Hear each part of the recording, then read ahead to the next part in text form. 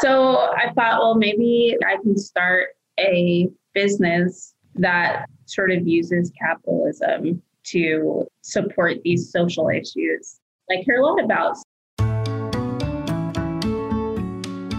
Welcome to the Virginia Foodie Podcast, where we lift the lid on the craft food industry and tell the stories behind the good food, good people, and good brands that you know and love. If you've ever come across a yummy food brand and wondered, how did they do that? How did they turn that recipe into a successful business? Then we've got some stories for you.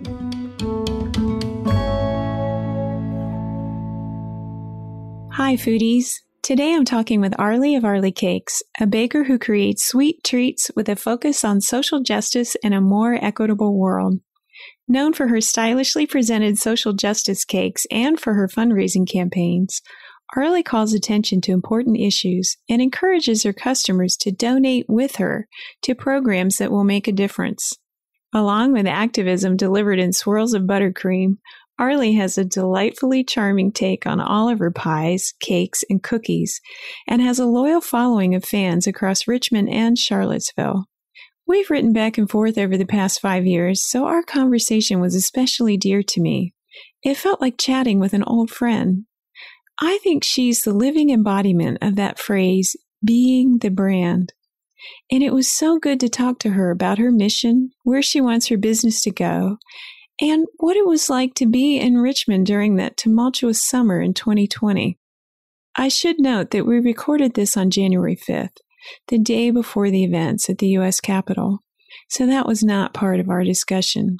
But in lighter news, her website just got an update that perfectly suits her sparkling personality. I'm so pleased to introduce you to Arley Cakes, and I hope you enjoy getting to know more about her as much as I did.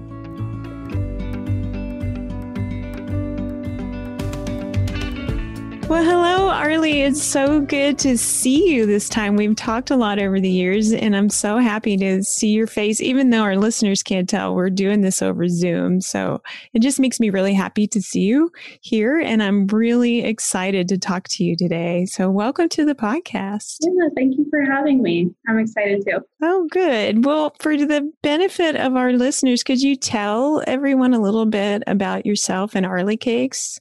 Yeah, so my name is Arley. I am a baker and the owner of Arley Cakes, which is a cottage-style bakery in Richmond, Virginia, with a focus on social justice. So you're baking for a cause. Yeah, the journey there has been a lot of different directions that has meant for me. But yeah, overall, that's been the ethos of my business, to be baking for a cause. Yeah, so that's kind of why I brought you here today. I wanted to talk to you about that a little bit. So how long have you been doing your baking? So I started I should know this better off the top of my head, but it's okay. There's been so much meandering. So I started actually in Charlottesville, Virginia, where you're based, in 2015, I think, 2014 or 2015. Your first posts are in the spring of 2015, which is right about the time we were starting the VA Foodie stream. So we've come up in this together a little bit. Yeah, that's pretty fun. That's cool. Yeah. Yeah. So in 2015, I was working at a nonprofit doing community development work in a neighborhood in Charlottesville. And just through that work and through that network, I kind of started to think about social enterprises. Mm-hmm. So using businesses as a way to create the change that we want to see. Oh. And I got a little bit burnt out on nonprofit work at that time. I mean, it's just hard. Not the work itself, honestly. It was the always desperate need for money, that nonprofit space, that I was I feel like there has to be a different way. That's at least better for me, not knocking on other people who enjoy that work. But yeah, so I thought, well, maybe I can start a business that sort of uses capitalism to support these social issues I care a lot about. So my goal had been to sort of work towards opening a storefront to provide employment opportunities for people who wouldn't usually have access to that. And that's still a goal of mine. But yeah, while in Charlottesville, I did like a lot of pop-ups and markets and special events, weddings. Charlottesville's like weddings galore. Mm-hmm. So yeah, the business was growing and it was exciting. And then I decided that personally, I wanted to change. So I moved to Richmond in 2017 and kind of put that sort of on pause, just established myself here a little bit. Mm-hmm. And I was working full time at a bakery downtown. Was that bakery the nonprofit that you worked for, or just a bakery? Yeah, that was just a bakery. Yeah. Okay, so you've gone in and out of nonprofit and got your hands in the baking world too. Yeah. So I left that job about 2 years ago. Yeah, just over 2 years ago. And that's where I started working at a nonprofit. I was working for a nonprofit, but in a cafe that they run, which the mission of the cafe was like really similar to my ultimate goal in Arley Cakes. So at the cafe, I started to do more like markets and selling things for holidays, but I honestly wasn't even that. I wasn't pursuing business like that intensely. I wouldn't say I was hustling. I was just like doing markets here and there. Yeah. And then like Thanksgiving pies. Yeah, that's not atypical for any kind of startup, though, is to do some. And then, I mean, you got bills to pay. Yeah. So it's finding that balance. Yeah. But then in June, so, the whole country got turned upside down in June. Of this year you're talking about. June of 2020. Yeah. So I was really just like laying low. And then June of 2020, when the whole world got turned upside down and people started thinking more about how they wanted to use their dollars to support Black-owned businesses, but also just the message of Black Lives Matter, which is I had been using my platform and my baking to support the message of Black Lives Matter, like literally putting Black Lives Matter on cake. So I'd been doing that for years. So June, everything just changed. And I just started getting like a bunch of business. Like I hadn't really been looking for it, but it was kind of the perfect time for me to do that. I had just moved into a house where I have a kitchen that I'm not sharing with anyone else. My work schedule, it made sense so that I could have more flexibility to like focus on that. So things kind of started taking off. So now I feel like Arley Cakes is getting back into the full swing of things. Yeah. And it was not necessarily my decision. It just kind of like fell into my lap. Well, there's so many things I want to pull out of that conversation. And one of them I want to ask about is just your kitchen. So you are a cottage industry, which is by definition, you're kind of working out of your home. Yeah. And so you've always been using a home kitchen, and now it's kind of your home kitchen. And so that is kind of a move that gives you a little more, I guess, expansion opportunity. That's pretty cool for you. Yeah. But the other thing is when did you move to Richmond? Like 2018 or something like that? 2017. 2017. Yeah. So tell me just briefly, what was it like to be in Richmond in June of 2020 for you? Yeah. I mean, at times it was a little bit scary, just like the tension that was happening. And, like you hear stories about, MAGA people driving a car into protesters. That happened in Charlottesville the summer that I moved. So, there was a little bit of that tension, but also it was just really cool to be able to witness what I think is history in the making. The Confederate monuments, most of them almost all of them, but one have been taken down. And the Robert E. Lee statue is the only one that is still standing. But I love that space now. I would like for the Lee statue to leave. Yeah. But the pedestal that it's on is like this beautiful work of art. It like reminds me of the Berlin Wall, honestly. And, going down there during the summer, I haven't been down there in like a couple months, but in the summer going down there were like cookouts and people registering people to vote. It was just like this great community space, like a public art. So some hope came out of this, like uplifting things for you. We went to Richmond actually, we were there for the Saturday of Fireflower Fork, which time means nothing to me now. I can't remember what day that was. Yeah. But I had a client meeting on that Friday, and we did travel for one overnight and went down. And so we saw it, but it was so late in the year. So it's like a wind just swept through, you know? Yeah. I mean, I'm sure that when the weather is nice, I mean, I hope that the activity picks up again because it was just such a cool space to be in. Yeah. Well, thank you for sharing that part of it. What's the other thing I was going to unpick? Oh, yeah, the changes. I want to switch gears and talk about your change in your employment and what's your next steps you're taking for Arley Cakes.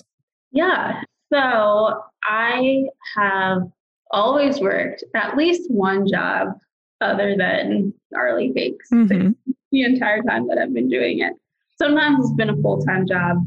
Sometimes it's been one or more part-time jobs. But in September, I left my full-time job at the cafe to take on like a part-time nannying job, just to be able to focus more on Arley Cakes, which is an exciting change for me. I know like sometimes I'm like, oh man, like I wish I could say like, I left my full-time job completely and I'm working for myself full-time. Like that's a really exciting moment for people, but I'm also just trying to take things as slowly as I can. It's a strange time, honestly, because you've got this momentum that's kind of come out of sort of I want to say politics, but just cultural thing that's happened, which is kind of an anomaly a little bit, you know? Yeah. And I mean, it's really weird for me. I've had a really good year for my business in a year that has been really hard on the food industry. Yeah. And I think that is also like a little bit grounding for me too. Like, okay, let's be realistic. We are in a recession. Things are really hard right now. A lot of people aren't able to make ends meet. Let me not put too much on my plate at one moment. And just figure out how to smartly enjoy the success that I'm experiencing right now. Yeah. I mean, you've built this success. You had a thing going and that people came and found you. Don't knock that part of it. But realism is pretty good too, I think. And I think a lot of the food brands that I've talked to this year, and even ones I work with, there's a little bit of a survivor syndrome. Like I'm successful, but I know that my community is not. Yeah. Honestly, there's like a little bit of guilt feeling in there. Like, obviously I'm excited and grateful for it, but I don't know, like it feels weird to celebrate those sorts of things right now. Yeah, I think there's a lot that's part of the human condition. So embrace it, recognize you're having it. And then what is the next thing you need to do? Put another foot in front of the other. Yeah. I guess I didn't totally answer. You did ask what some next steps are for me. Yeah. So for me, I want to start doing wholesale to coffee shops, maybe some like small markets, which, again, being in the food industry, there's like so much that's up in the air, trying to partner with people who are also having to deal with so much to keep their business thriving. But yeah, definitely like looking at doing wholesale and diversifying my streams of income. So thinking about more ways than just individual people placing orders with me for a birthday cake. Right. To keep income coming. Yeah, so those are decent goals and actually a natural progression for a bakery, and definitely trying to secure wholesale contracts with some restaurants is a good way to do that, just to get some steady income streams. It's not like, it would be lovely if I could have a cupcake subscription or something like that. But, you just don't get direct to consumer over and over again. It's very specific and sometimes of the moment when you're at the farmers markets and things like that. So trying to anticipate what you're doing is a little hard. Yeah, but that's exciting. So next steps for you are just to get some increased order volume, basically. Mhm. I wanted to ask you one more question and then maybe come back to some businessy type things. But so the other part of this story for me being down in Richmond for Fireflower Fork was I also ordered the Bakers Against Racism box. So can you talk a little bit about your involvement with that group and how that has that working for you in Richmond? Yeah. So Paula Velez, who started, she's a pastry chef based in DC. And I had been like following her on Instagram for a while. And she just posted something very vague about Bakers Against Racism. That was literally all it was Bakers Against Racism. Stay tuned. And I was like, great, I'm in. I'm tuned in. Let's do it. So yeah, she started, that was in June again. She started this worldwide fundraiser to raise money for organizations fighting issues that mostly African Americans. So yeah, I was completely on board from the beginning. And then a Richmond chapter was started.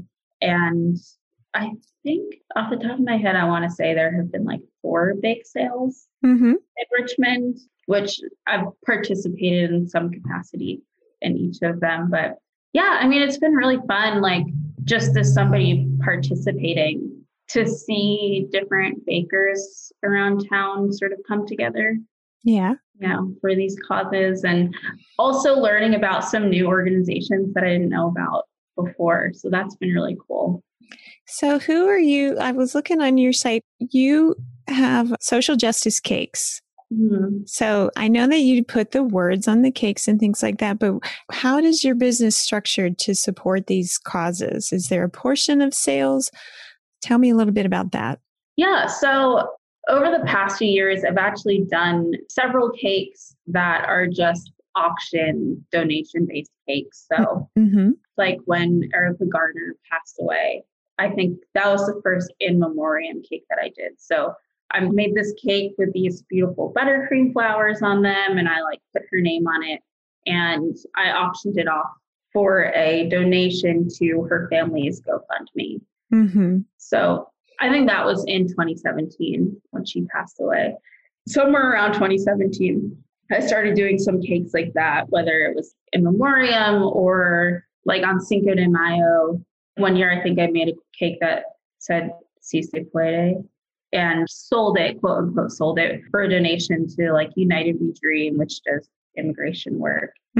So yeah, I had been doing that for a few years. And then I think after the Bakers Against Racism, I think it was after the first bake sale, I did a bake sale where I made like an American flag cake, and I did a bake sale again for immigration work happening in Virginia, where I gave a portion of the sales, and then people could donate however much they wanted on top of that to an organization called Santos in Virginia. And I've been kind of doing that like monthly since then. June, I didn't do one in November because of Thanksgiving. But yeah, so I've done some fundraisers like that. And sometimes I do just post cakes with a message on them just to send out a message, like not necessarily to raise money, but just more raise awareness. Yeah, it's been like definitely an evolving thing. I think that the rhythm that I have right now has been really neat. Well, and I had a whole rebranding this summer too. That was like really helpful in really capturing my message and understanding how to communicate that to people. But yeah, I think that this iteration of using social justice in baking is like a very sustainable one. Or, you know, even if I like scale up, like, oh, I can still have, you know, a counter where people can order like whatever desserts throughout like the week, any day of the week, but then also have these monthly bake sales where I partner with a local organization. So that's been really neat to land here. On your site, and you mentioned earlier about wanting to have a business one day where you employ other people who are maybe getting retrained. Is that still a long-term goal for you? Yeah, definitely. And, you know, I'm still not really sure like what that would look like. This is going to scratch my not deep knowledge of the nonprofit industry, but isn't there a model on the West Coast of a bakery where they just train people who are coming maybe out of recovery or out of the prison system. Yeah, I don't know if you're thinking of the pastry project that just opened up pretty recently, like in the last recently, and time is nothing right now. I want to say it was in the last 3 months. Honestly, it could have been like 6 months ago. But yeah, they have a really cool model where they basically, it's sort of like a Patreon. They're providing pastry training to people. I think it's like need-based, but they provide training to people, and it's supported through sort of monthly subscribers or like donors, where every month they get a box of treats that are made by the students in pastry school. And they also partner with like local bakeries. I think local bakers help teach, and they like also donate pastries sometimes for the boxes. So that's like a really cool model that I hadn't thought of before. There are different types of food industry businesses, even in Virginia, that have more of like a socially minded practice with their employment. Yeah, I think for me, there are lots of different avenues it could take.